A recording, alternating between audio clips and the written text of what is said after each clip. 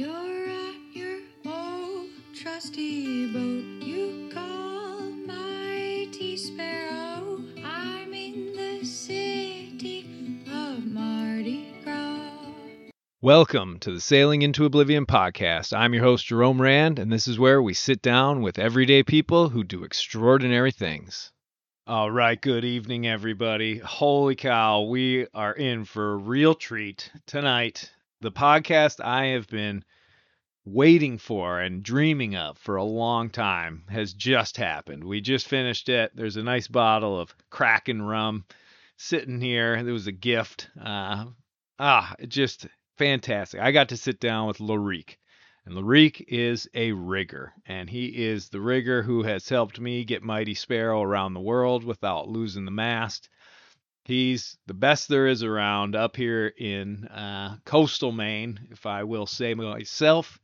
So I don't want to jump into it too fast, but man, just really, this is great, and hopefully there's a lot of usable information. This is what I would classify as one of the Ask the Experts podcast, because we get into quite a bit about actual rigging, and he's got a huge amount of information. Obviously, he's been doing this for decades, but we also talk about some other stuff as well, and it's a lot of fun. We probably could have gone on and on for hours, but it's been a long day in the rain out in the boatyard, and he's also a busy man as well. So I just want to thank him once again for spending an hour and a half with me, and big thanks to everybody who is still hanging in there, supporting the podcast. I know it's getting a little more sporadic, but got to get so much work done and work as well, and it's been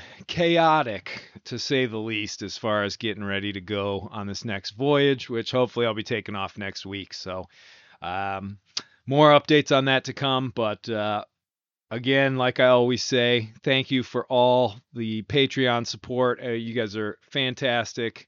It's absolutely amazing to have that sort of backing behind this podcast. And if anybody feels like becoming a patron, just follow the link in the description. It'll take you to the Patreon page, and you can support the podcast and the content that I put up on YouTube. And other than that, if you want to reach out to the show, just head over to sailingintooblivion.com, click the podcast, and contact the show right there. And I always read those emails and try and get to them as quick as I can. So without further ado, my conversation with Loric, the professional rigger. It was awesome. Here we go.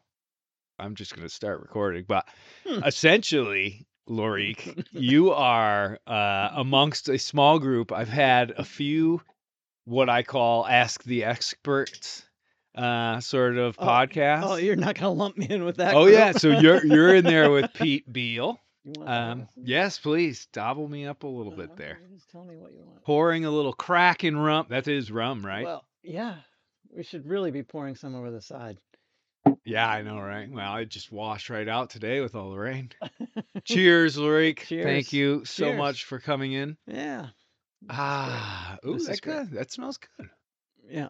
So, yeah, we've opened up a bottle of rum to start this. Well, and it's kind of a because we are sailing, right? we're on a boat. We're on Mighty Sparrow. It's rainy. It feels like I'm out in the North Atlantic already. But there's always this idea that when you do a podcast, you're drinking a bunch of beers, and that never happens. I've only tried to do that once with my brother Sven, and it was miserable. It was like when I was listening to it later, I was like, oh, this doesn't make any sense. We're going off into the weeds every 5 minutes, but Okay, well, we'll try not to. yeah. Oh no, we'll be good. We'll be good. Well, and one of the things, like I said, so Pete Beal came in and talked about fiberglass. Murphy came in and talked about bottom painting. Gosh, who else did I have who was an expert? Dang it. Oh, they're going to be mad at me if I can't remember. Did you have Mike Fowler? No, I haven't had Mike on. But in any event, having you on, a professional rigger, is that the term? Rigger. Yeah. Yeah. I don't know about professional, but that's what I do. Oh, absolutely. Like you're the guy to go to up here in the area. I mean, whenever we're recommending people, whenever people ask, it's always you got to call Loric. And I mean, proof's in the pudding. I've used your services for the forestay, Yeah. plenty of the other rigging, and just always the advice as well. Yeah. How long have you been in the game? I've always been sailing, but rigging, not that long compared to some. I'd say it's been about 30 years. Not that long, just 3 decades Yeah, about 30 of years. No, but experience. I started late. So, Right. but yeah, I was working at a boatyard in Annapolis Oh, as a really? bottom paint and keel fairing guy, Yeah. Cutting your working teeth. for my cousin who was building these carbon fiber go fast Ultimate 30s Oh, really? So this would have been back in the 90s? back in the 90s, and I'd quit working in the music business. Was a whole nother tangent. Oh, yeah, right. Um, Jeez. There's a lot of layers to Loric, There's and some layers. Yeah, we're on Plan G. yeah. So, and I'd see these guys walk into the boatyard wearing shorts and t-shirts, and they're clean. They're not covered in dust and bottom paint and Whoa, epoxy. there's nothing wrong with that. And I and do that they're every they're day. like clean and they're smiling and they're happy and they're working, and it's a nice sunny day and they're having a great time. And oh, riggers. Maybe that's what I want to do. Enough of this bottom painting. I want to be a rigger. Yeah, right. So, that's where I got the idea for it. Really? Wanted So to it get out was of the dust. yeah. Oh, I'll tell you, I've Yeah. felt that Yeah. plenty of times. The job that I always threaten to try to take here at Night Marine is the dockmaster position. Sit out there, tell your sea stories, fill up somebody's diesel tank every once in a while. We'll have to off one of those guys. Dale, oh, we're not getting rid of Dale, huh? Dale's gonna die out there. It's gonna You can be a great. lieutenant then. Exactly. You can be the master. Oh man. Well, no, that it does make sense because they're in a boatyard. Essentially, you do see so many, from the yard guys to the bottom painters to obviously the riggers, electricians, everything. They're all coming in, and now we've got the guys who cover the boats, do all the shrink wrap and everything. So it's almost like a construction site where you have so many different little areas. But that was it. It was like the clean, not covered in crud and not wearing a face mask and all that sort of stuff. Yeah, I know that feeling. Yeah. Oh, that's very cool. I know. So what sort of steps do you do? Are you just an apprentice for somebody else to learn the ropes? Oh, no pun intended. Oh boy, that's that was a good one, right? Deep. Kraken's already going to my brain. What can I say? No, it's there's no apprenticeship, and you just dive right in. Yeah. And much as you have on your boat, that's how you start. And then you start looking at catalogs and looking at parts and looking at things and looking at what people have done and copying what they've done and replacing what they've made or trying to make it better. Yeah. And you just learn as you go. Right. And it's real. There's really no school. Yeah, you don't have like a little license or anything, do you? No, there's no guild or anything like that. It's just seat of the pants, a lot of it, and then it becomes eyeball engineering, and then as you get deeper and deeper, peeling back the layers, you start learning what naval architects are doing, and you start learning some of that stuff.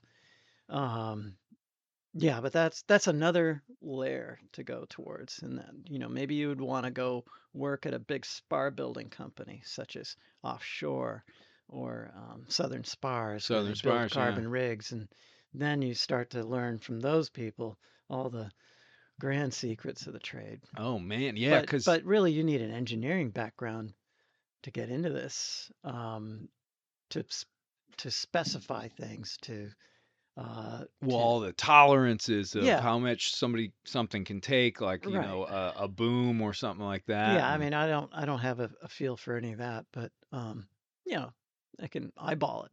well, and yeah, I That's mean, what we you could, call eyeball engineering, right. and And so that essentially yeah. means, when you look at your standard, like Cape Dory or something like that, you look at the mast and you sort of have a good idea of the size of the rigging that they're going to need if they want to replace everything, if Mhm. things need to be changed up or anything like that. Yeah, you try to follow what the designer originally intended, Yeah. and sometimes you have people say, "Well, I'm going to go around the horn. I want everything bigger," and you can size it up, but now you're changing the riding moments of the boat with extra weight aloft. Right, right. Well, and So I people have talked to me about wanting to switch over, if I've ever wanted to switch over to like soft rigging, like Dyneema and all that. And I say, well, there's not a whole lot of reason. I'm not worried about weight aloft on Sparrow. no, And yeah, I mean, we'll get into some specifics, I think, later. yeah. This is the first podcast I actually have questions that I wrote out, because it really, not only I know my listeners are curious, but Yeah, yeah. I'm very curious about the knowledge that is in that brain of yours. Uh, half of it's it's like, yeah, it's Yeah, gone. right. No. How long have you been in Rockland then? Last 20 years. Oh, really? Okay. What And brought you up here? work at Lyman Morris in Thomaston. Oh, okay. A fellow named J.B. Turner, who now runs Front Street Shipyard, Yeah. was running Lyman Morris at that time. Hey, do you want to And just move that mic a little bit closer? yeah, sure. Is it? There you go. There we go. Perfect. And Nice. he was looking for another rigger in the shop. There were 2 riggers at the time. He probably thought he needed 3 or 4. Oh, yeah. You can Um, never have enough, and really. then it took me another 6 months after he asked me if I wanted to come. It took me about 6 months to get it together to move up here. Hmm. By the time I got here, both riggers were gone. So Oh, it really? was me in the shop. Okay, you're in charge. Okay, great. And then another guy wandered in the door, David Allen, who I've been working with for the past 25 years. No, really longer. Um, let's see. Yeah, 20 years with David Allen. Oh, really? And it's a great relationship, very strong. And Is he still at? he's working with me now. Oh, okay, okay. So is he So your apprentice? no, Partner? he's an employee. He could be my boss. Oh, You really? know, Wow. he's that good. Yeah. He's been doing it forever and ever since he Yeah. was a kid. And so he's as knowledgeable or more knowledgeable than I am. And yeah, Nice. he's That's quite a really good. compliment. And you should tap into him at some point because Oh, yeah? he's really an expert. I don't know. That once you get to know a guy like you, Uh, yeah, I don't want uh, to stray. I don't want to Dave stray. Dave is like an expert's expert. You know, Oh, he's right, that right, good. right. Yeah, yeah. Well, luckily on Sparrow, it's such a basic sort of hardy sort of boat.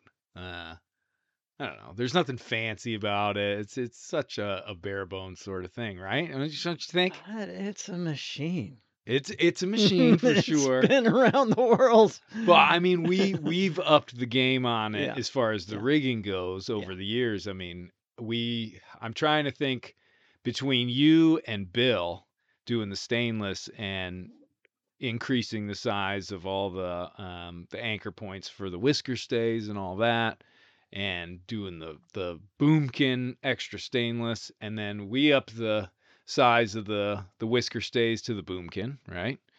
And then we up the size, I think, of the staysail stay, hmm and then replace the forestay. We did the double back stay. I mean, geez, I feel like this boat is, and this is a perfect question for you.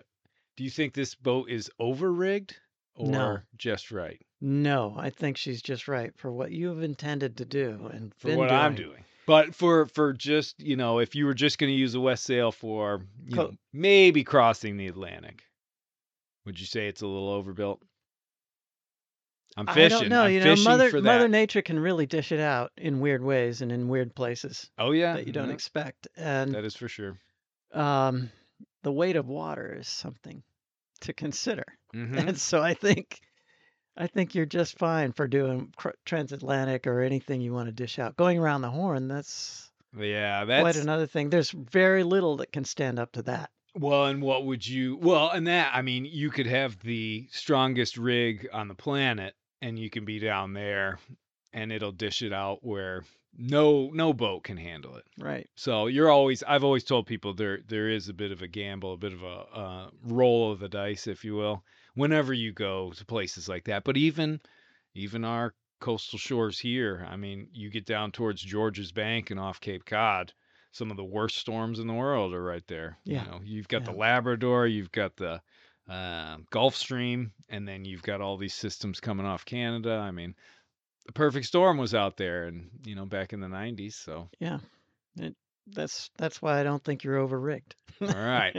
Well, I But if you appreciate were that. coastal sailing, yeah, you'd be Then overrigged. I'd be over it. Okay, Mhm. now see that gives me extra confidence just to have you say that. So that's always good. And like I said, throughout the years, we've built up kind of a nice stack of extra fittings, and I have extra wire and extra everything, so that you know, as long as the mast doesn't fall down, knock on wood, I can replace a lot of stuff on the go out there, which is also pretty nice. Yeah, and having all this extra Dyneema and extra fittings It's a makes you big very thing. flexible. Yeah, exactly. And I always considered the Dyneema as a very quick way to, just throw some line up there that's that strong and lash it down to just make sure that mast stays up Mhm.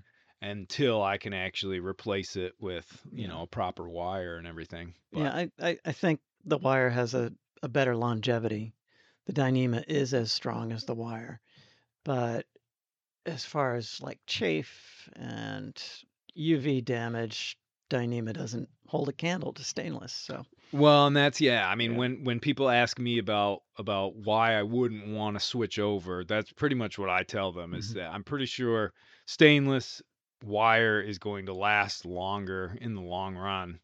And I don't know, I know that the what is it called? The tensile strength of like line or wire, those two are the same. Like Dyneema, what's the difference between Dyneema and Spectra? Same thing. It's just a different product name now. We originally were calling it Spectra, Uh-huh.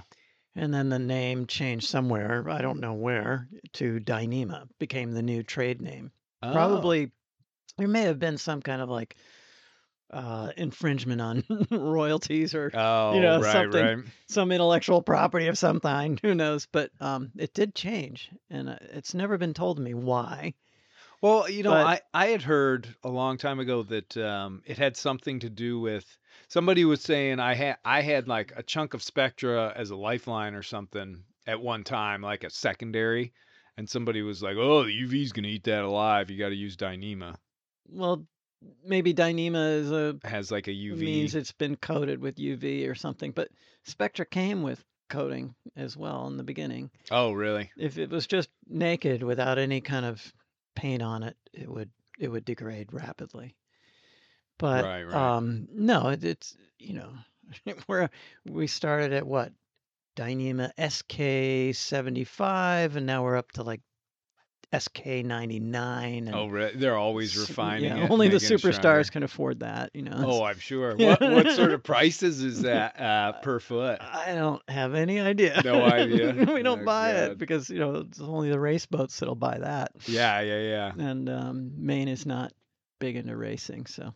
Nah, there's a lot of rocks out there, and the winds are typically pretty fickle up Yeah, here. yeah. Oh, I mean, they do this besides the schooner race. There is like an old classic boat race up in Camden, right? Eggemoggin Reach Regatta. Yep, that's the one. That's And the the one. Camden Classics, and there's the Round the Rocks. There's the Retired Skippers Race up in Castine. Yeah, There's Gomorrah, which is a Maine racing association. They're more based down in Portland area. but it's not like the guys come up from Newport to do the circuit up here. Some of the classic racing, yeah. Oh, the classic stuff, Oh, yeah. yeah. Not the hot rod stuff. No, everybody's tending towards Newport to do Yeah. that. Oh, heck right? yeah. And they have been forever, Yeah, I mean, yeah. So yeah.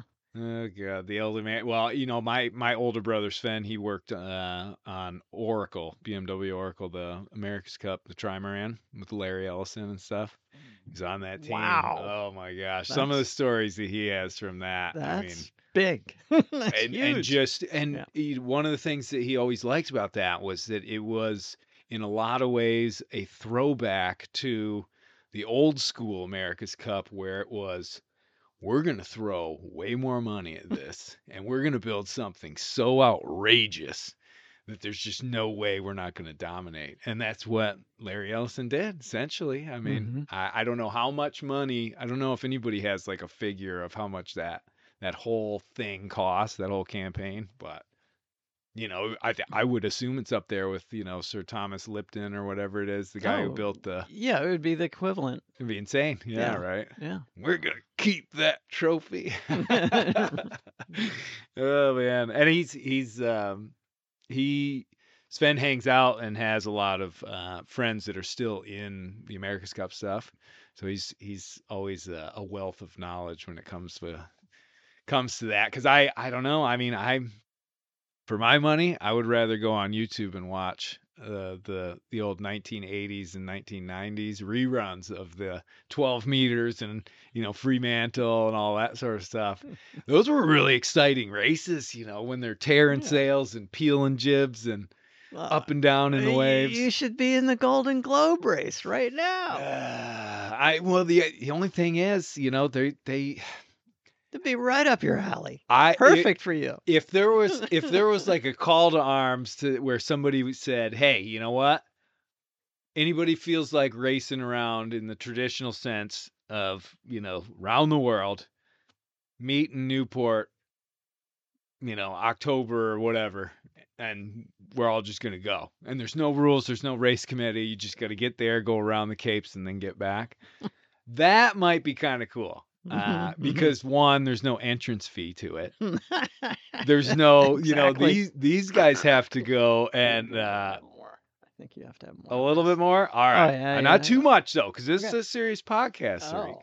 Oh boy. All right, I got some serious questions here. Cheers again, though. Cheers. I do cheers. appreciate it. Mhm. But no, it's I've emailed a couple of times back and forth with Don McIntyre, who's the founder of the race, the Australian guy. And it is he was always like, "Hey, I don't know if you're doing anything in 2022, but we're gonna run the race again."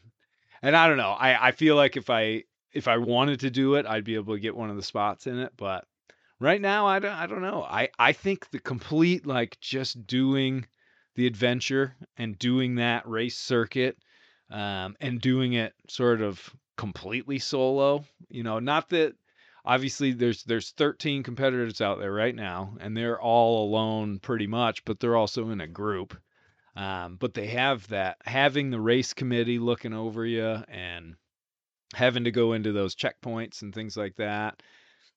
I don't know. For me, it's sort of it loses a little bit of its luster, so to It's speak. no longer solo. Well, yeah, I You're not truly solo. not truly, and I think that I really don't want to downgrade what these people are trying to do, because just to make it around that course is insane. I mean, take it from me. It's And racing 24/7. and racing, yeah, pushing your boat. And somebody had said that to me. They were like, "Yeah, could you imagine, when you were doing it, you could sort of just cruise." And I had to be like, "Well, not exactly, because even if you're just doing it yourself, you're racing the seasons, because you need to get around Cape Horn before it gets too much into fall and those storms just are really bad." But at the same time, even these racers, because they're using these older boats and they're going to be out there for so long. I mean, when they go and do the Volvo, or when they do a record breaker sort of run, they're only out there for 2.5, 3 months. When the guy set the record, 42 days solo around the world when I was out there. So, they're ripping around, so they can afford to push those boats. But even these guys, they'll be out there for 180, 200 days, something like that. Wow. So you have to balance between breaking your boat to pieces because boats under that sort of pressure for 6 to 9 months is a whole different thing compared to, some Vendée Globe boat or a Volvo boat or something like that. They can really push it, and then they pull in somewhere, and then everything gets fixed. I mean, you imagine what goes on back in the day when they did the Volvo. They'd stop in like Cape Town. Imagine what sort of complete refits were happening to those boats, and then Oh they do it yeah, again and again and again. yeah. It's touring the boatyards of the world. Yeah, right. Maybe a tech boat chases you around. Mm, Support. almost, Yeah, absolutely. yeah. Oh man, gosh, we kind of went off in the weeds. That's all right. We were talking about Dyneema and Spectra.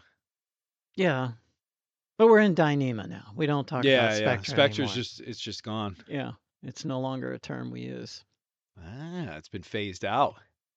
Nice. Mm-hmm. Mm-hmm. Well, And then what? there were all the aramid fibers that came before, and the blends, the technoras, and the Yeah. the olefins, and the It was just all weird stuff that was all competing to see what would work best. And now it just seems like Dyneema, and then the really exotic like PBO, which is a very strange fiber, Oh, super really? strong. As long as it's in line in a line, it's fine. But if you put a little tiny overhand knot in it and then you pull it, it just snaps. Oh, really? Oh, it's almost like But carbon fiber stuff. PBO is they use it for head stays or shrouds. It really very expensive. Yeah. Only astronauts use that stuff. It's like you wouldn't need it. But I would think Dyneema would be inappropriate for a a long, heavy duty cruise like you take Yeah. around the world. Yeah, you could do it. They say there's an outfit on the West Coast called Coligo Marine, and they're constantly pushing the product. And we've outfitted all these cruising boats with all this Dyneema, and it's great, but it's got a 5 to 6 year lifespan in the sun, Mm. and you're constantly monitoring chafe at any point Oh, yeah. where it contacts anything. So I think it's super high maintenance, and you're going to be replacing it much more frequently. Right. Well, I do remember when I put the Dyneema lifelines that you got me on. The first night I was on the dock and it was blowing out of the east and the waves picked up, and there was like one or two spots where it was rubbing up against near the turnbuckles, and by morning there was a little bit of chafe, and I was like, I haven't even left yet. Yeah. Yeah. Dang it. Yeah. And all I did, I used one of my favorite things is Gorilla Tape for chafe, whether it's on the sails, because that stuff just sticks and it just doesn't come off. But I'll wrap the lifelines with it in little areas where, like the biggest area is the spinnaker pole. When I'm doing a lot of downwind sailing, I pull out the staysail and stuff, but I'll keep it mounted on the mast, but the beak is hooked right to one of the lifelines. As long as I have a couple layers of Gorilla Tape on there, it'll last for months. No worries. And yeah. it's, there's a little bit of movement and everything. Yeah. But well, with like the halyards, the more traditional stuff, because I do have a lot of my listeners have old boats and stuff like Mighty Sparrow. And obviously I don't have like crazy Dyneema halyards and all that everything. I just have the traditional nylon, stay set. Yeah, polyester double braid. Yeah, which is what you have, and that's really good. It stretches a little tiny bit, but you can go and crank up the winch a little bit. Yeah. Not on the race course where tenths of a second are so crucial, and you have to avoid all stretch altogether. Well, and what type of line, if you're more into sort of that racing stuff, but you also don't want to, park your entire wallet in the rope store. Yeah. What material? Because the stay set, that's all nylon. Stay set is it's the polyester. Oh, it's polyester. Polyester, and it's double braid, and it's the core and the cover are the same material. Yeah. And the core and the cover work together to carry the load. Oh, Whereas they do. if you went with a Dyneema cord line that has a polyester cover, all the strength is in the core, and the polyester cover is there as a UV Just protector, UV, right? chafe protector, just keeps it going. And it's a different splice for Right, that right. type of line, so it's called a core to core dependent splice. Okay. Whereas the polyester double braid is not core to core. It's kind of like Chinese finger torture. It just wraps back on itself. Oh, okay, okay. But yeah, I mean, if you really want to get a little bit more bulletproof with your halyards, you might consider jib and main being a Dyneema cord line. Oh, okay. A Dyneema cord, so that you still have the outer casing, Yep. and that makes it just so you don't have to replace it. Protects it. Right, Yeah, right. it'll last that much longer. So really, there is, it's basically just your polyester standard rope, or jump right over to Dyneema. And there are more economical line selections. You can get into blended core that are polyester and Dyneema core, and there are other combinations, but that's a very common one, and it's kind of like you're the racer cruiser, and I want to spend a little more.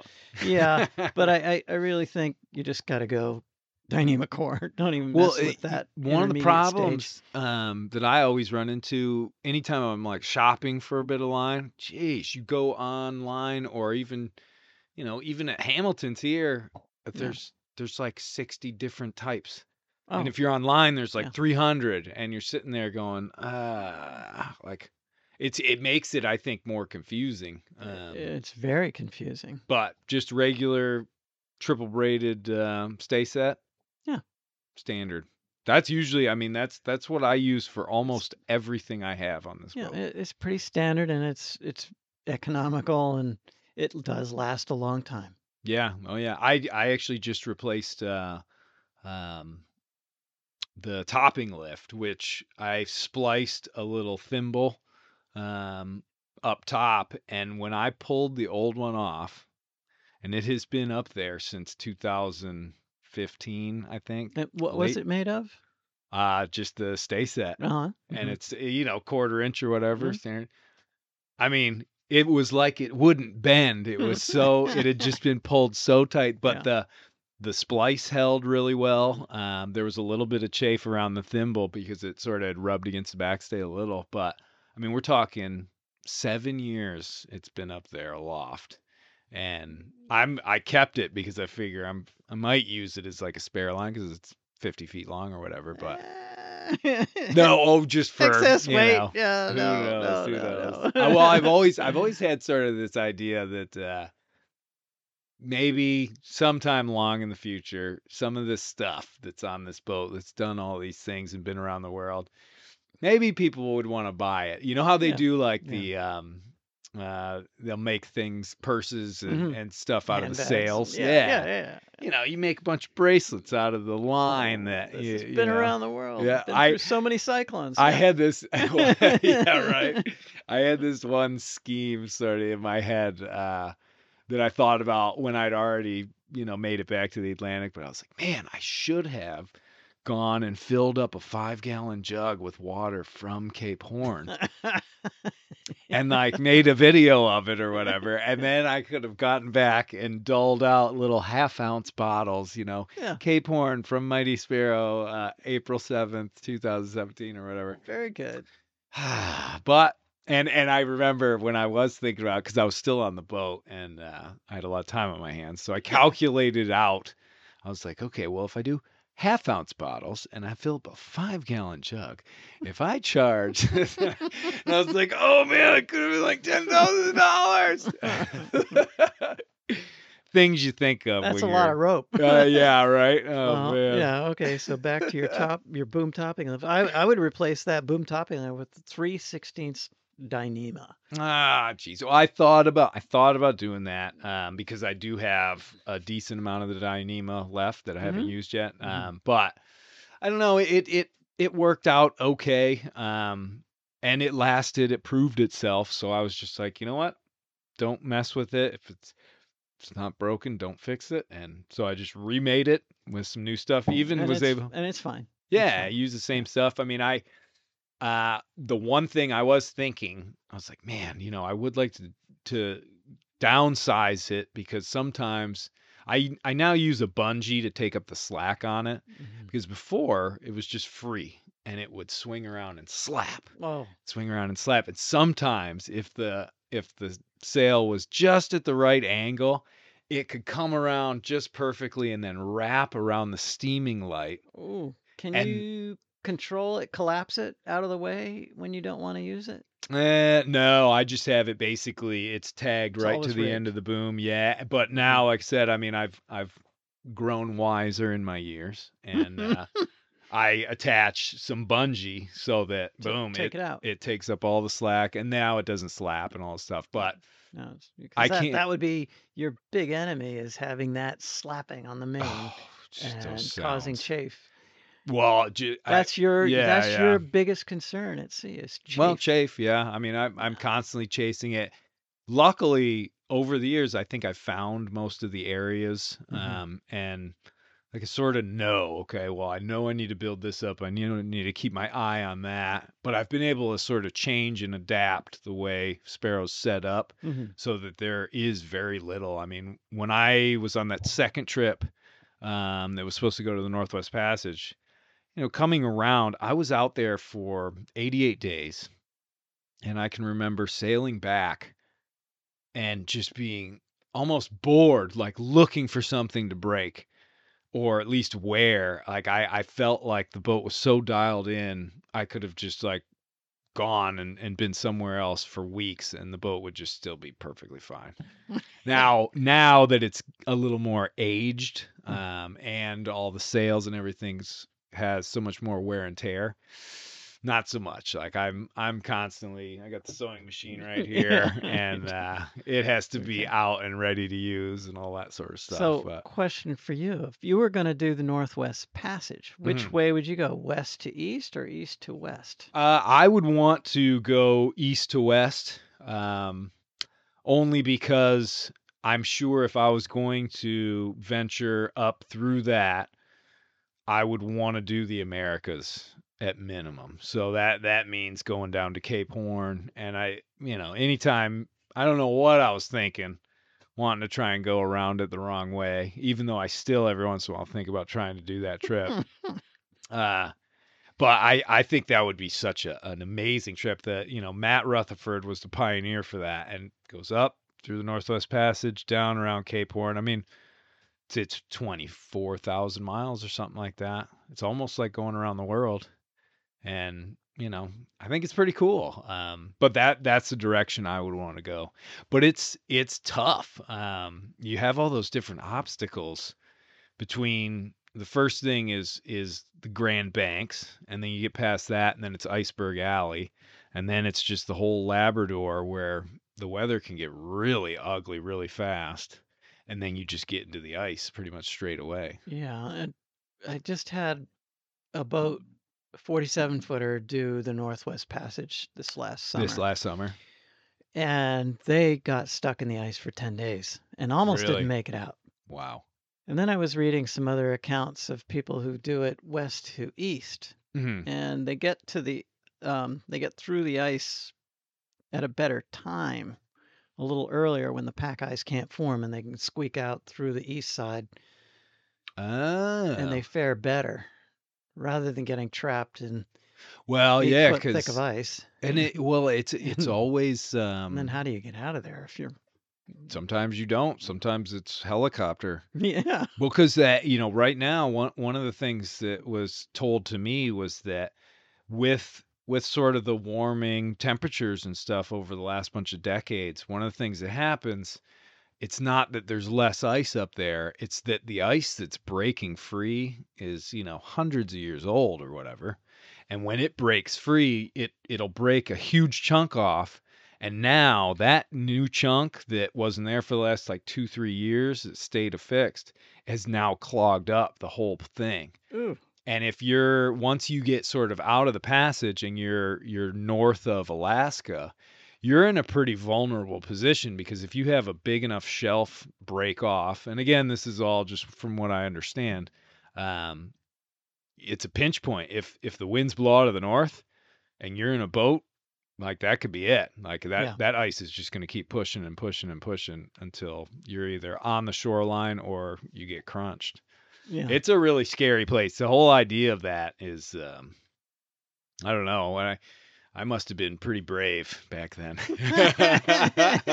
It's sort of like, wow, Yeah. I don't even know if I would consider doing the Northwest Passage. I mean, obviously, it put me off quite a bit having to deal with a country that feels like they own the water. I hear it's pretty hard. I hear it's as hard or harder than Everest.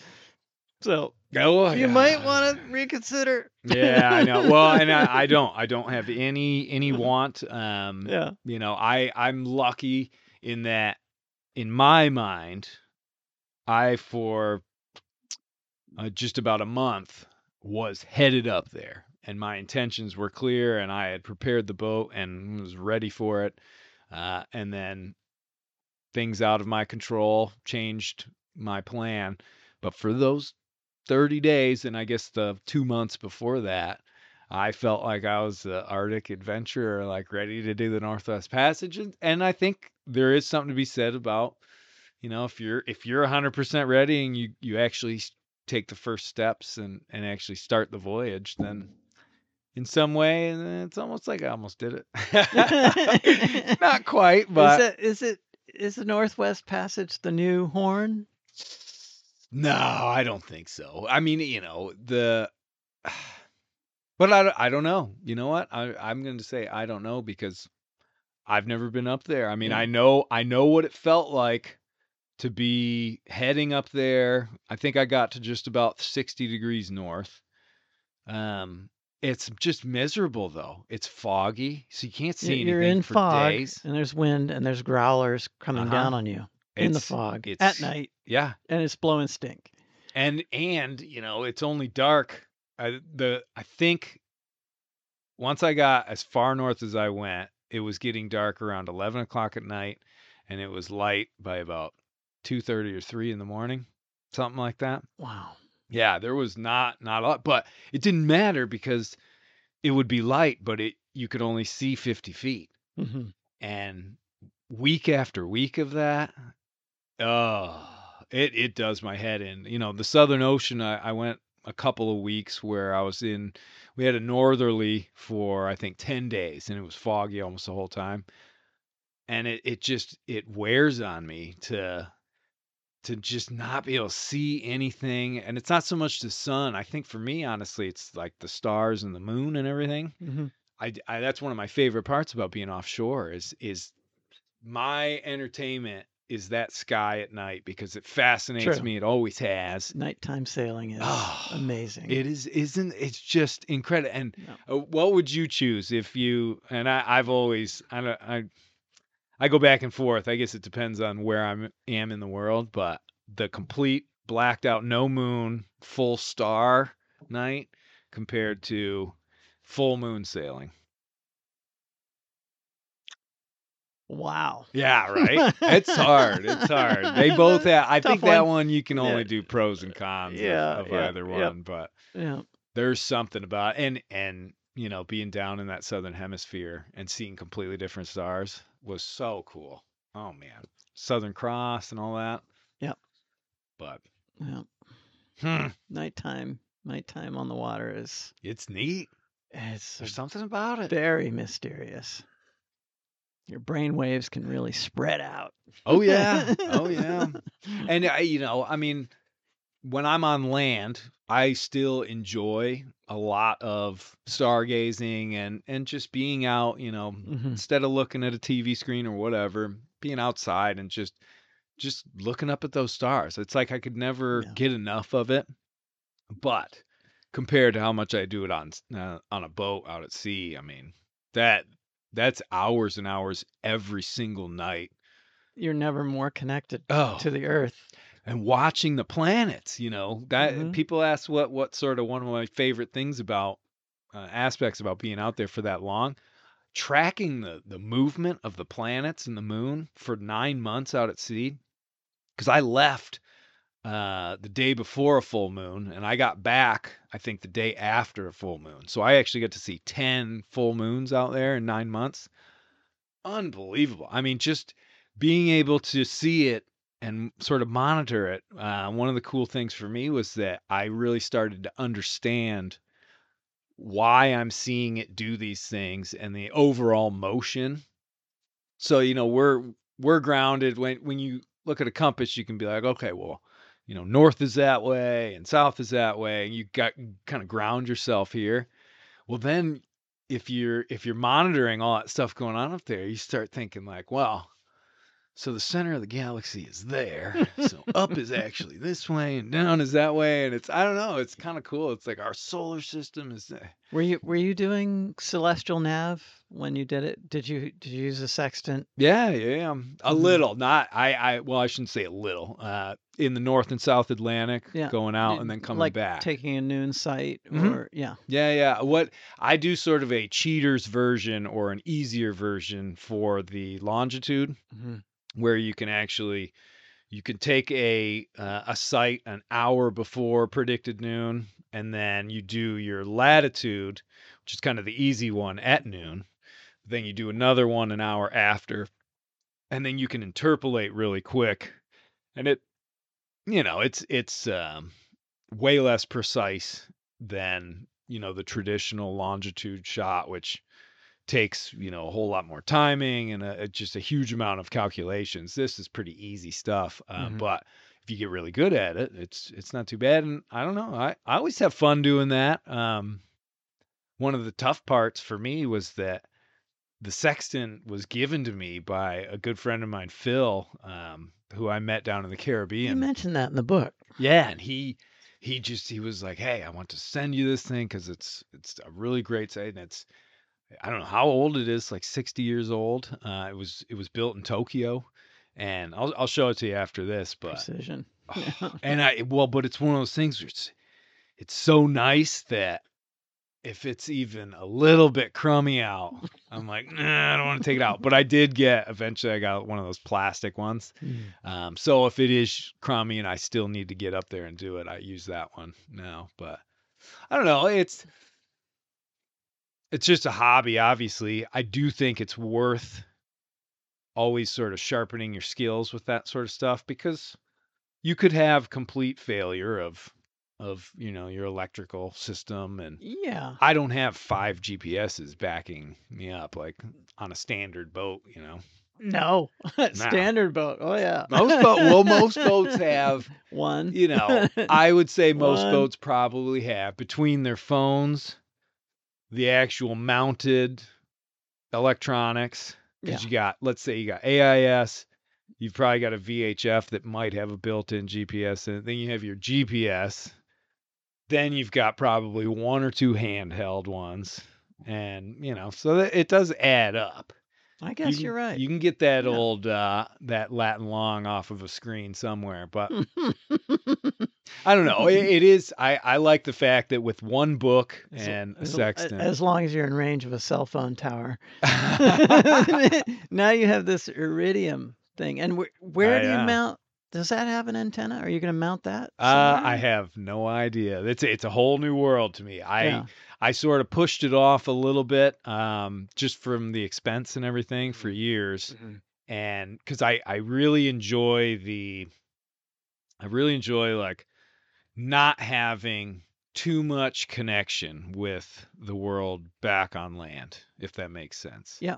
If I had my way, I wouldn't have to do daily updates for people, i.e. my wonderful, loving mother, who I would do anything for, and I always do anyway. But I've always wanted to see what it would be like to, head out without any ability to make a connection. Yeah. And just see what that's like. This brings up an important rigging point of view. Do you mount all your hardware on the mast? Should you lose that mast, what do you have to back yourself up? Let's say, VHF, AIS, Iridium, touche, all that stuff. sir. Are you gonna think about backup systems to that?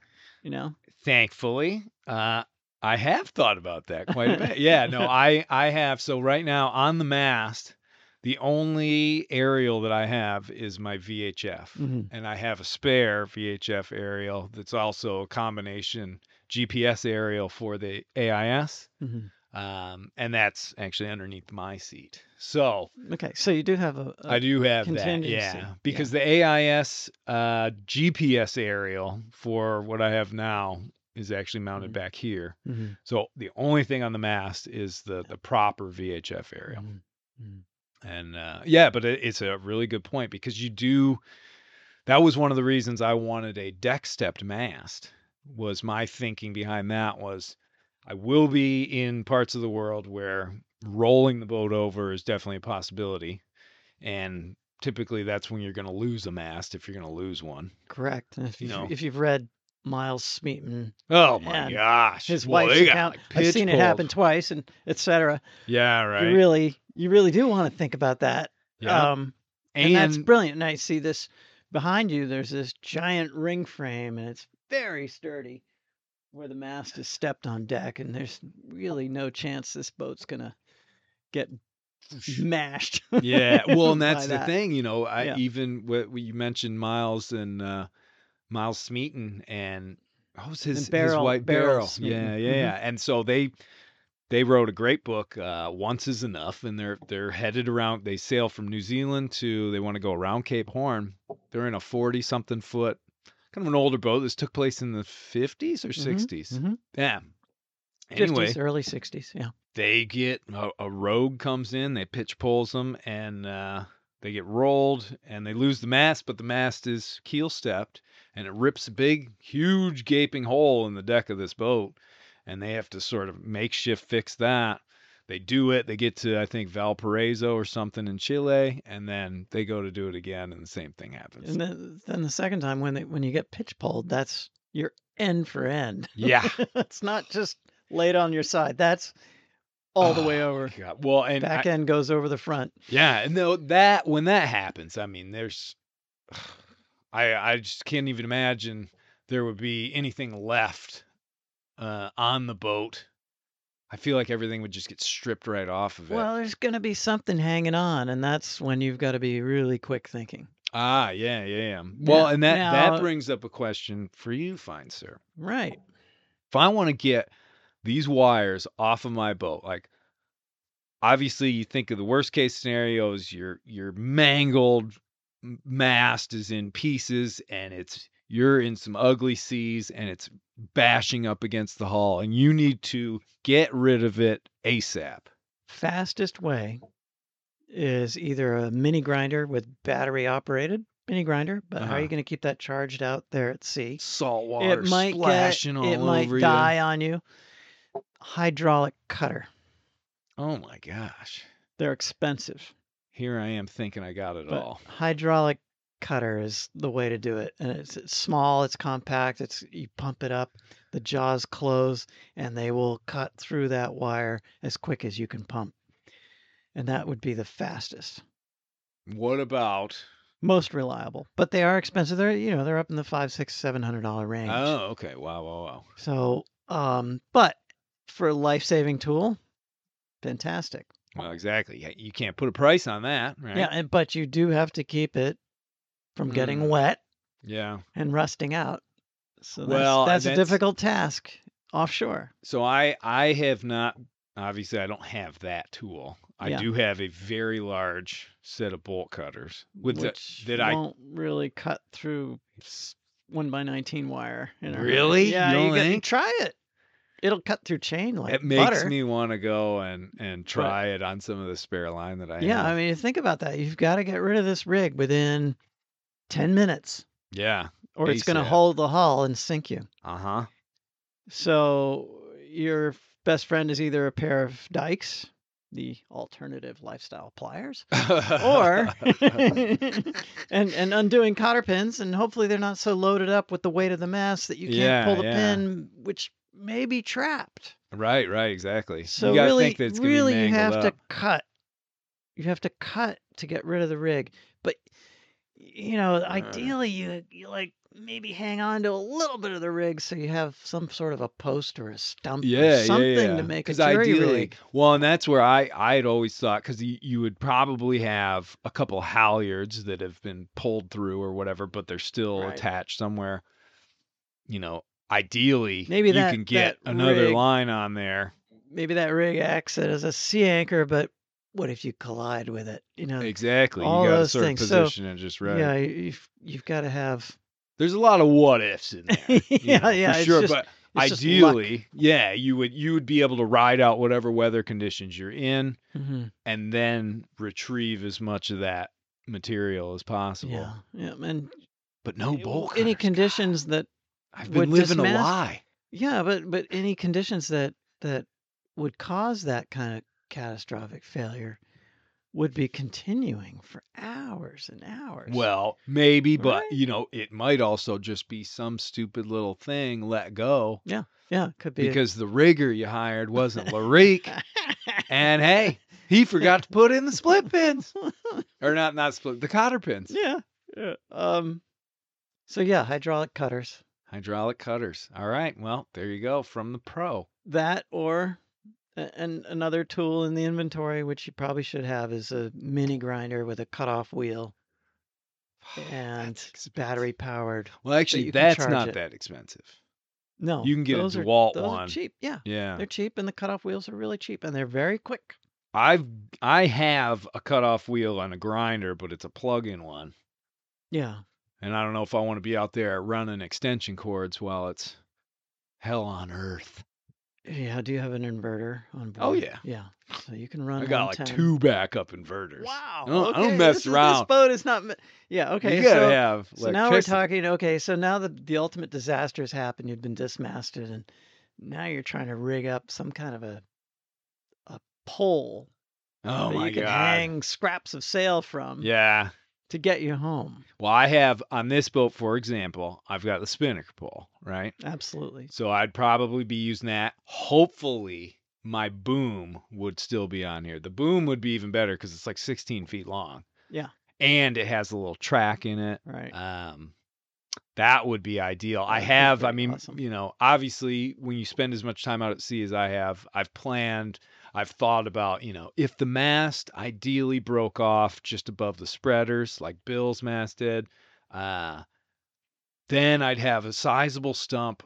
I'm rigging up, a nice catch. I'll sew some new sails.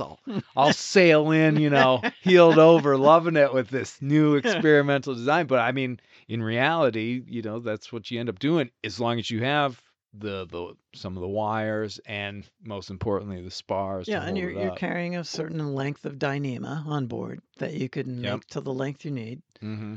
Maybe you can save some turnbuckles to help you tension things up. Oh yeah, I got plenty of spares of those for Yep. sure.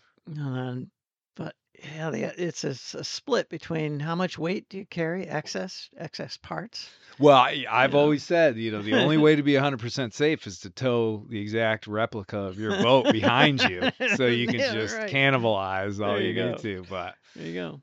oh my gosh, Loric, we're almost at an hour already, Oh my God. and I have questions Okay. that I Go for I it. have Go to for it. get to Go for your because list. Yeah. You're being so generous with You your need time. you need to guide this a little bit All right. because you know what the previous conversations were.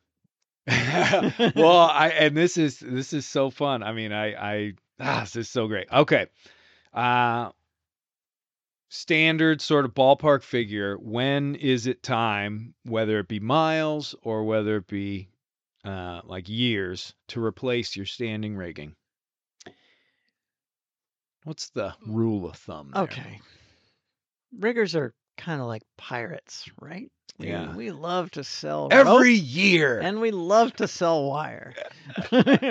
So, yeah, this is the conversation I have almost daily. How do I know when I need to replace it? Mm-hmm. In northern latitudes, the rule of thumb is 10 years on standing rigging. And that Okay. is because of cycles of fatigue and usage and stuff like that. In southern latitudes, the number drops because of heat and salinity on the swedge fittings. So they say 6 years down in the Caribbean, South, and whatnot. But Mm. you see lots of good frugal Mainers stretching that out to 15 and 20 years. Yeah. That's a bit long, but they're not really going out beyond Monhegan, so you kind of let them. Right. But yeah, if you're really thinking offshore and heavy duty, 10 years mileage, a trip around the world is quite a few cycles of fatigue. Quite a few. Quite a few. And I'm still using the same lowers. Even sitting at the mooring is cycles of fatigue. Yeah, because that Those mast rocking a little. Those little oscillations. Pressure, unpressure. They add up. Think of it as take an aluminum beer can and bend it back and forth as you did when you were a kid. Like, how many times can you go before the metal tears? Right. And stainless steel is very much like that. It's very brittle. And how many times can you bend it before it finally snaps? Mm-hmm. Galvanized wire is a little more ductile. It'll handle a few more cycles of fatigue, but it rusts before that happens. Right. It shows its fatigue. Yeah, you can look faster than stainless. You look right? at steel wire that's been galvanized and it's rusted halfway, so you got about half your strength. Maybe less. Right. Stainless steel it lies to you. You cannot see that how much it's been through. It's very hard to tell, and you can. After a while of handling wire, brand new wire coming off a spool, it feels kind of soft compared to very old wire that's been sitting on a boat for 20 years, and you go to try and coil that wire and it's really stiff. It gets a stiffness to it. It gets more brittle. You can really feel that. Yeah. So, that you look at those things, you look at how malleable it is still, and you look at the swedge fittings and how much surface rust, and are those swedge fittings starting to split open? That's a very bad sign. Right. Well, and where the wire comes into the swedge fitting. I've always had that opening up just a little bit. Yeah. On like my forestay, but it's just a little, and I monitor it. Yeah. If it started to grow a little, then I'd probably get concerned. And some swedge fittings are designed to try to once it's swedged, there's a soft mouth where the wire comes out of the swedge fitting instead of a hard edge, which would cause a brittle, really a bit of a more of an sharp angle, point where the work hardening would happen sooner, and you might see the strands starting to break right there at the top of the swedge. Oh, okay. So little things like that to look for. And you want to look at the quality of the swedge. When it was swedged, which means it's been pushed through some dies that crush it down, like 140,000 psi, crushing that wire into the swedge. And are there little ridges that run down it that might be cracking open? Well, and that kind of leads me into the other one is, what are some of the warning signs? Like if you're just, Mr. Sailor guy over here, and you've got your boat and you don't even know how old the rigging is, and you're looking at it, are there things that you would say are like just big flashing red lights that say, "Hey, buddy, it's about to go"? Well, you're going to see strands cracking or swedges splitting open. So if one little strand of that wire is going, that's like a hey. You're way past the point of safety at that point. I've seen plenty of small boats, and our boat at home has done this for a whole season where you're like, it's only one. No. It's time. Replace it all, because all of it has been taking a pounding like that. So just the smaller boats, like the 17-footers, they take enormous abuse compared to the bigger boats. Enormous, yeah. So just don't even mess around. Just replace it all, because that thing could fall down on somebody important, like your wife or 100%.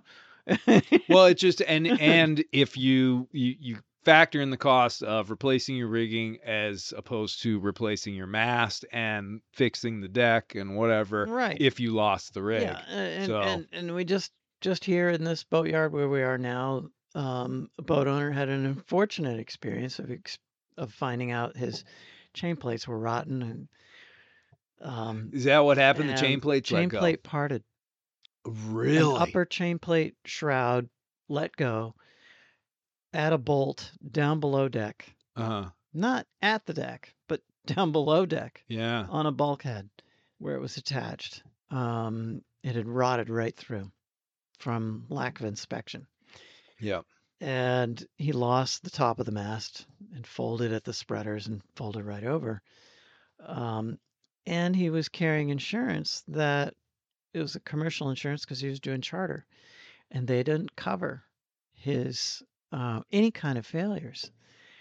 They were just like, we're not going to back you up. No coverage. So Jeez. he's having to replace his mast out of pocket, which is a horrible situation. So you really want to look at your boat insurance and read the fine Yeah, print. that's a whole nother Is this can of replacement worms. cost insurance? Yeah. Or, you know, If what you am I needed an responsible incentive. for Right. if the mast comes down? And what would you cover? Yeah. So you really want to check that with your compare it to insurance the agent. price of If the you new can speak rigging. to an agent Yeah. and get the skinny on that, maybe if you're better informed, you can hedge your bets. A Yeah, little bit, right. you know? That might be the little push in the right direction that Right. you need. Right. But Okay. yeah, 10 to 15 years replace it.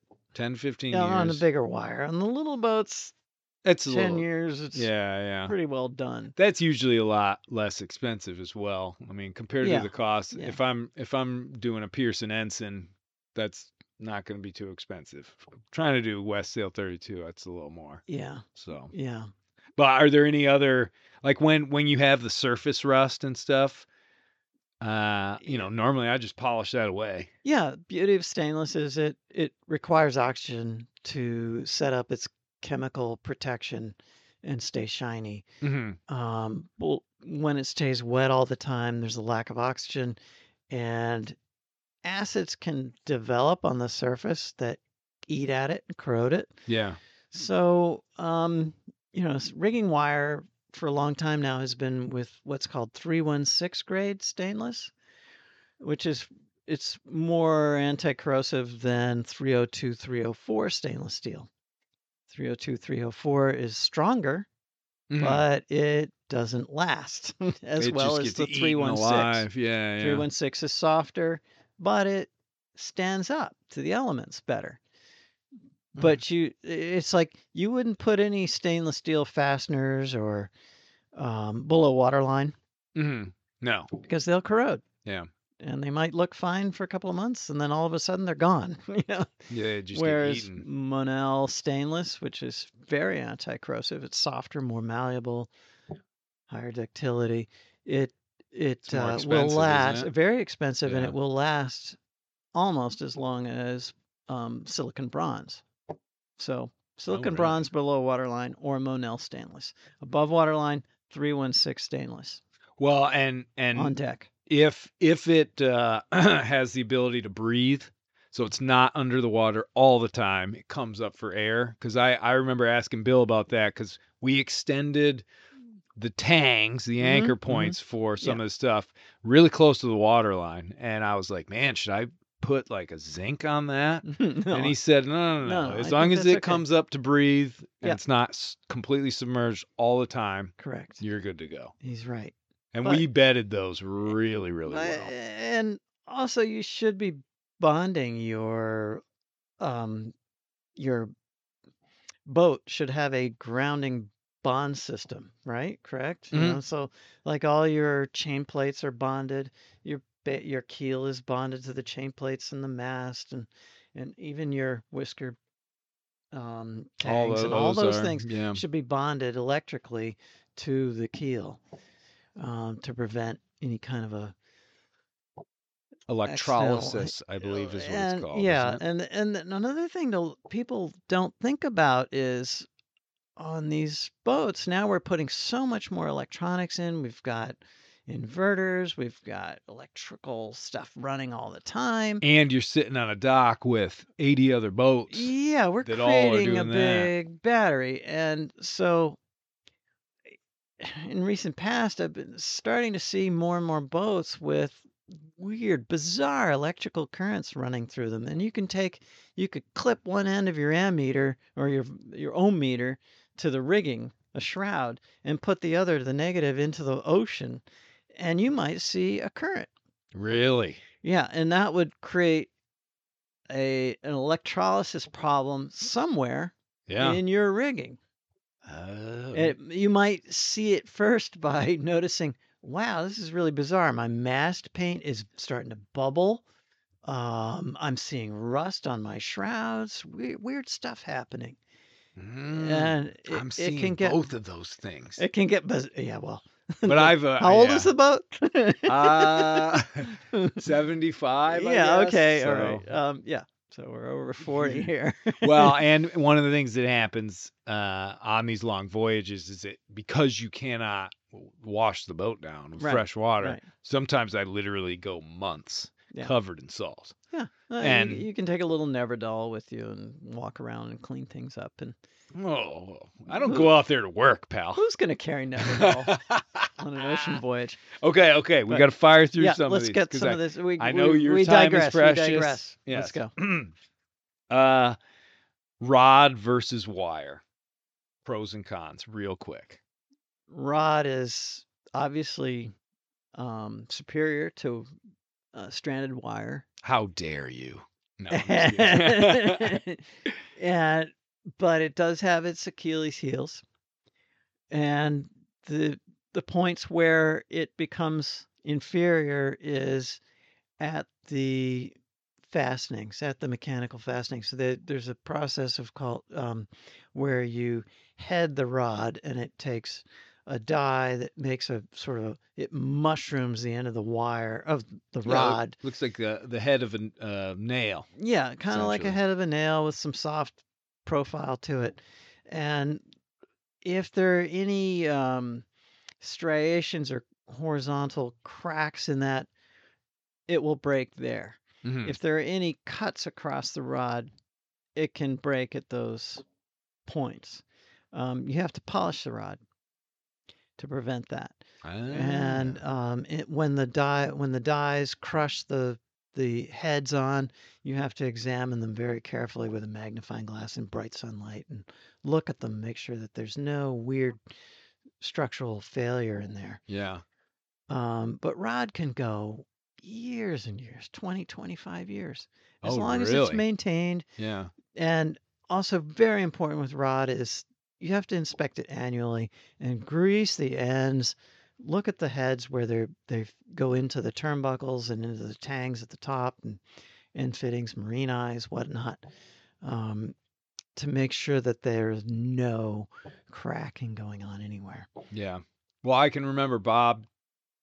I think he was telling me that if there's an area that's a little suspect, you can take super high grit sandpaper to see if you can find any hairline fractures. Yeah, Stuff like you that. could take red, the maroon colored Scotch-Brite pads, and Oh, you can yeah, scour yeah. with that, and then try and polish it by hand, Right. and then look at it with in sunlight with a magnifying glass if that's the most easily obtained. But you can also get dye penetrant kits from various companies supply that, and it's a red you dye like that wipe it on. And you be like, wipe "Whoop." it on, and then you put this spray on this fine developer, they call it. Mhm. It's kind of like an acetone with white powdery stuff in it, and it dries up, and then the red cracks will show right up. Oh, okay. You can see that. And that's sometimes it's called Magnaflux or different things. There's a lot of different terms for it, but it's dye penetrant kit, Yeah.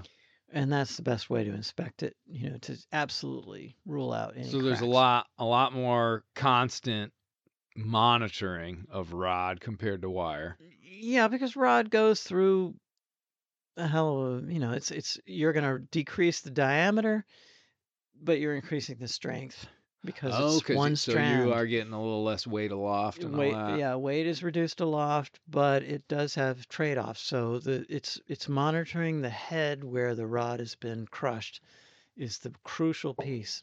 But Okay. rod can go indefinitely.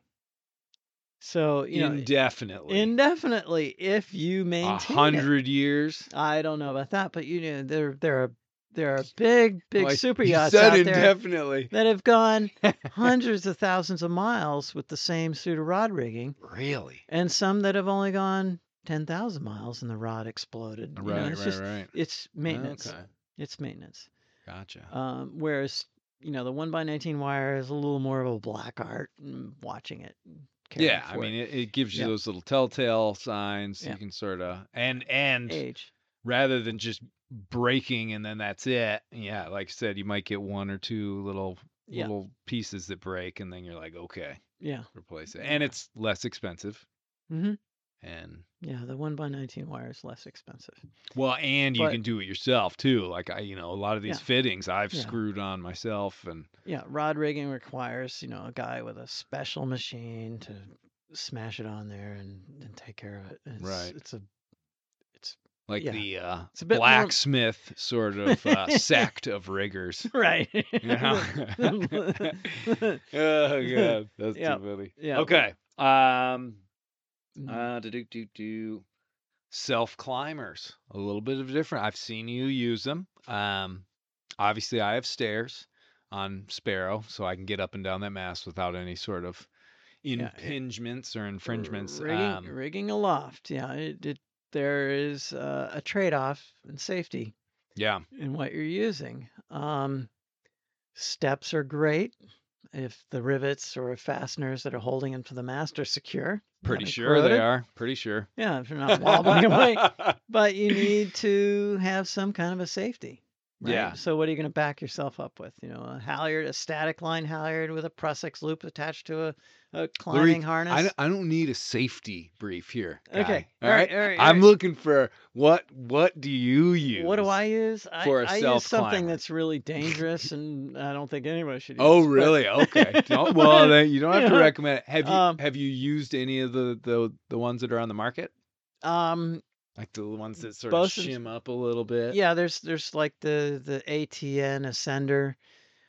That's one. There's some kind of a system, I don't remember what it's called, mast stairs or something like that. It goes up the mainsail track, and it's Yeah. a bunch of nylon webbing. Now you're relying on somebody's stitching. Sailmakers. Always take a halyard with you, be tied in, back yourself up somehow. Have a second person there. Yeah, If you can. and, But I and mean, somebody on deck. defeats Don't the do this in purpose, the but- boatyard alone. Don't do it out at sea alone. Have somebody there. Yeah. I That's you. always You have to go aloft out I at sea always by turn to yourself. say, do as Yeah. I say, not as I do on Right. some of these subjects. There But There are situations, so try to give yourself some options. If you get into trouble, you can get out of trouble. yeah. So there's not like one specific self-climbing thing you would recommend, I guess. No, I mean, Just cover Bose's your ass, I chairs love it. right now on the market. The Harkin chair is probably the Cadillac of them all, the safest one to use. Yeah, I got a Um, West Marine Lincoln in the back. Yeah, It's not bad though. It's No. comfy. It's very close to the one that oh, and by the way, However, there was a recall on that. on the West Marine one? You show me the West Marine one you got. And there was a recall. I'll get Yeah, it- you I'll see get all it kinds. You afterwards. see all kinds. Yeah, I use a chair with a 4-part fall with a ratchet block on it. Is that um, something you made up yourself? Yeah, you just make it up with Harkin bits and whatnot. Oh, okay. And I can generally get to the top of a 50-foot mast without I've any seen you trouble do at it. all. Yeah. Yeah, I just haul myself up. And that's a good self-tending rig, but I don't use it when nobody's around because the tail of my line can get stuck on a dorade or a cleat or something, and then I can't get down. Like I'm I stuck. spent the whole weekend at Night Marine. There you go. The top So of the mast. yeah. Well, I only ask because I always in every marine I'm in, I run into people, other solo sailors or whatever, that are outfitting their boats, and they all have self climbers. Yeah. And they finally use it. And there's lots of people around. We always offer, I'll run you up there. No, I gotta try this thing out. I'm pretty sure this one's gonna be awesome. I hear the exact same story when they get down from every single one of them, and it's like between breaths. that got really scary. And there's Yeah. usually one incident where something has either jerked a little bit and released a little bit or whatever, Yeah. but it scared them enough where they're sort of like, geez, and usually the following comment is, I don't know how I would do that out at sea with the waves. Yeah. Because they're Yeah. doing it in a flat, Yeah. dead calm marina. You know, you see the professionals using like a Petzl rock climbing harness, Yeah. sit harness, and um, maybe some Jumar senders, and you know, they're using all kinds of things. Yeah, you could check in with the rock climbing community and see what's the very latest, greatest thing. Yeah. Um, the only problem I see with the sit harnesses is it cuts off circulation to the legs eventually. Oh, yeah. You wouldn't want to be up there for a while. You know, No for a way. quick trip, that's the way to go. The helmet and I the want sit harness. padding, you Yeah, know. yeah. But the old bosun's chair is great for when you have to be up there for 2-3 hours working on a shiv box at the top of the mast. Right. Well, and side note, I do want to thank you for basically telling my boss that they are not allowed to throw me up in the air on that, I don't know, 30-year-old piece of canvas with the board in it. Holy Um, smokes, man. That was that it terrified me. that was a hunk of junk. And when I don't have it, I threw it away because I was like, I want to make sure that doesn't end up in somebody's hands. But Yeah. No, that yeah, had to it be was cut a up real and piece of thrown in the crap. trash. I Yeah. mean, stitches Oh, it missing. was probably fine when it was brand new. Oh, But, yeah. but after 5 years, So uncomfortable. I mean, and just one little strap that went Yeah. around that we never even did up. But the Harkin one that shout out to Harkin, I've gone up and down, and there was one incident where I was stuck aloft because the machinery wasn't working for about 2 minutes. And it was just nice to know that I had a nice new bosun's chair while I was hanging midair, far away from the boat. That was the whole time that was happening. I was like, don't panic, just don't panic, don't let the adrenaline go, because then you might pass out and then you might fall. But so I just want to side note that. All right. We did that. Oh, okay. And this would be a good sort of wrap up for the questions, I guess. And I'm sure I'm going to get emails about this podcast with tons of questions. So we may end up having to do another one of these, whether it's before I leave or next time I come back up. When are you leaving? I'm not trying to be mean. No, well, it was, yeah, right. What day are you going again? Yeah, so when are you leaving? I'm hoping. I keep pushing it back because part of me really just wants to stay until we pull the last boat, use that last jack stand, and I'm sort of like, we did it. We did the whole season. Well, we're looking at some tropical systems right now. It's a little, yeah. I was looking at the offshore weather, and Chris was saying, he's like, wow, Gulf of Maine's gonna be fine. I was like, Chris, I'm not. Gulf of Maine's like the start line. I was like, I got to keep going east out there. But it does look like there may be a window. It's really far out, but there may be a window by about Thursday of next week. But if it's looking at all like shifty or whatever, and we still have a little bit of work to do, if I can work the whole next week, part-time even, and work on the boat, get a few more things dialed in, I'll push it back another week. I don't mind leaving this late. But I do realize that the gateway narrows, and you can get locked up here where you just get gale after gale rolling off. I've seen people leaving Thanksgiving. Yeah, chipping snow off the deck. But but that's not for you. Really. That's not for you. You don't want to be, see you in that little Speedo and a down parka trying to leave the dock. I think ideal conditions, I'll be able to launch the boat and maybe leave on Thursday or Friday. I don't really have much of a superstition about that. One of the things though is I would like to get the fuel polished and the fuel tanks cleaned, but I'm having a little trouble getting a hold of absolutely crucial. Man. So yeah, well, because every time I do a fuel filter change, it looks like coffee grounds on top. So I've got tons of debris and bacteria and algae and all that. You got biocides going in the tanks and yeah. I've always done that, but there's been, I'm probably still using quite a bit of fuel that I took to go around the Northwest Passage. You need to polish it and bioside the hell out of it. Yeah. I mean, You'll still burn. It just will clog. I was gonna just drain it all out. And I part of me might do that if I can't get it sorted out before I leave. But I don't know. We had talked about it before. There's a local guy who does it here, and I just haven't been able to get a hold of him the last 2 days. So Chris, don't say his last name because I don't want to. Main fuel polishing, right? Yeah. He's something very like good. that. He's very good. Yeah. Oh no, we chatted. He was going to give me a deal and everything like that. So yeah. So here, last question. Book recommendation: tuning guides, rigging guides, any of that sort of stuff. Is there any that you might say? I don't know if it still exists, but Hall Spars had a very good rig tuning guide on their website when they existed. Hall Spars went out of business about 6-7 years ago, something like that. Okay. And they were really one of the premier outfits. You see more Hall Spars in boats around New England than anything else, and they were spread out all over the world. And they got really big. They were building carbon rigs for everything. And they had one of the best tuning guides I think I've seen. Okay. But yeah, books on tuning, not a whole lot. They're not a whole lot. Yeah. There was one book I read that was very helpful, called Understanding Rigs and Rigging. I think that was the title. It was an older book, but it was very good because it discussed a lot about like offshore sailing and taking care of events should you need to. Okay. Yeah. How rigs are built and tangs and engineering and how things are made.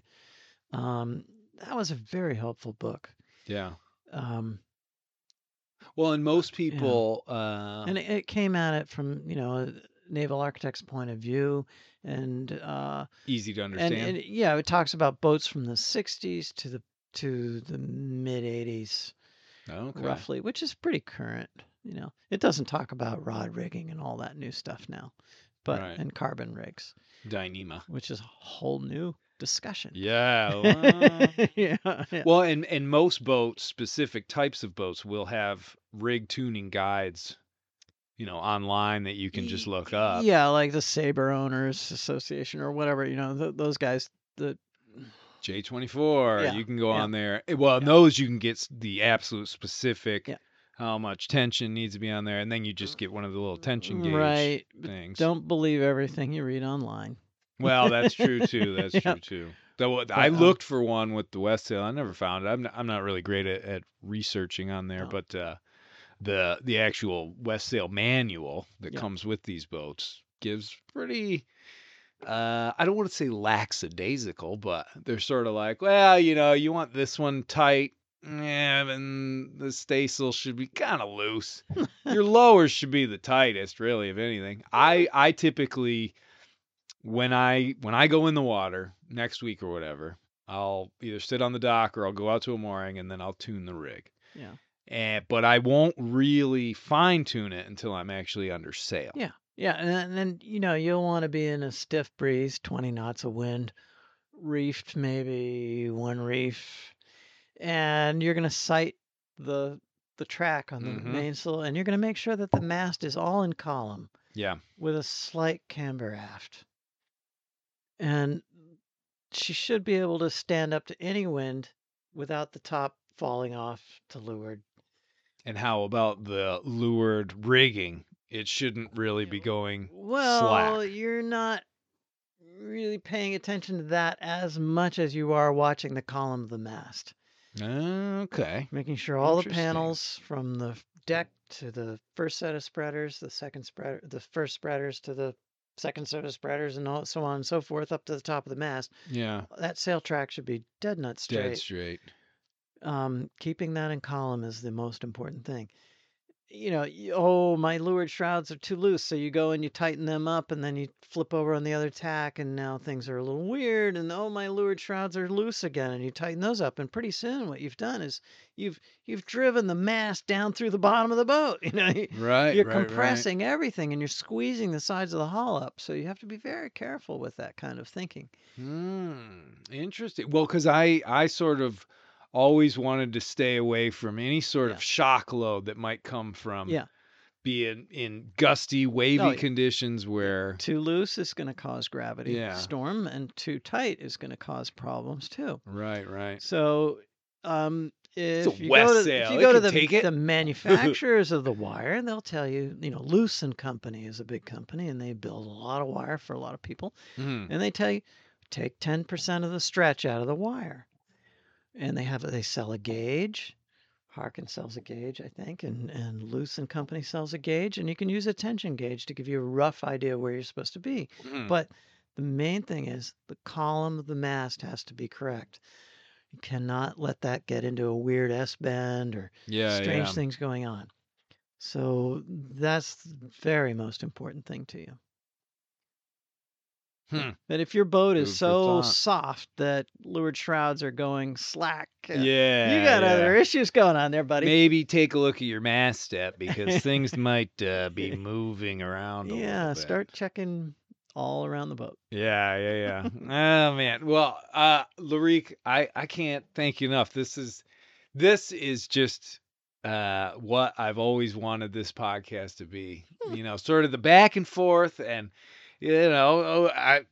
even better that's over a bottle of Kraken, which is great. That's dangerous though. You get too many of those, and all of a sudden you sort of lose your way. A lot of love in that bottle. Yeah. But it's so nice to sit down and actually get this, and it's pretty enjoyable, right? It's not a big deal. This is great. Most people very nervous. They get in here, they're Thank like, "What the God, shit?" there's no video. Yeah, well, That would have killed it. and it's up to you whether or not you want complete anonymity. As far as I typically with most people, because the internet, it's a weird thing, Yeah. I would hate for anybody to come up and be like, "Oh, I looked him up," and blah blah blah. So I can just use your first name, or we can, if you want to, however you want to go, Jerome. Drum up more business. Oh no, it's I'm up not to looking you. for more work. There's too much. Okay, There's too we'll much. just keep it at Loric. But unfortunately, your name is so unique that I think anybody would be able to track you down up here. Yeah, I once heard, that guy Loric, he's a good rigger, but he's weird. Well, what they don't realize is I have a reputation to maintain. Yeah, right. Hey, force day you made for me got me around this planet, so proof's in the pudding. Let's make sure all your stuff's up to snuff before you go. Yeah, well, my mast is cocked over this way. I'll tell you that much already. It's so weird. And we will go through the rig tune before you go. The dry, dock tune. The dock one. And then you'll do the sail tune. Yeah, no worries. Take that turnbuckle up a 1/4 inch. That's what all the sailmakers say. You can't do that. Right. Quarter turn. You can't do a 1/4 turn on a turnbuckle. But Jerome, this has been a real pleasure. The boat is just beautiful. She's gorgeous. Wow, thank you. He has made this into like the Mecca. It's my little home. You gotta have it nice. This painting was made by a friend of mine that I met down in South Carolina, and he just enjoyed. He liked the boat and stuff. And I got back one year, and he was like, "Hey, check this out." This is an amazing story, and it keeps going, and it keeps getting better. And you're part of it. I'm really enjoying it. It's really fun. Yeah, well, I can't thank you enough for the wisdom over the years and the friendship and everything, which is why when you pulled in here yesterday, amidst the chaos with the mast, and Jim wanted to just push you back, I was like, nah, let's go deal with whatever Loric needs. But then I also hit you up with the podcast again. So Jim's great. Oh yeah. He's come. I mean, he worked here a long time ago when he was younger, and he's got a huge history here and stuff. But when he was first here and I was here just a few years ago, I'd say just from from then till now, he's having a heck of a lot more fun at work, and he shows it, and it makes it Yeah, he's way more organized. enjoyable. He's Yeah. really gung ho. He doesn't turn anybody down. He's great. I've been pushing customer service on these guys till my face is red, and eventually it rubs off. It Yeah, does. yeah. Well, this But is one of the last boatyards in New England that will let you do what you need to I do know to get things done. It's a fantastic asset. it is, We're lucky and it's here in Rockland. I know, and I love it's been my summer home, Yeah. for a long time, and I do what I can to help it out, and Yeah. it's been a blast. So, all right, All right. Loric, Thank I'll you. let you go. Thank you Okay. so much. Thank you, Jerome.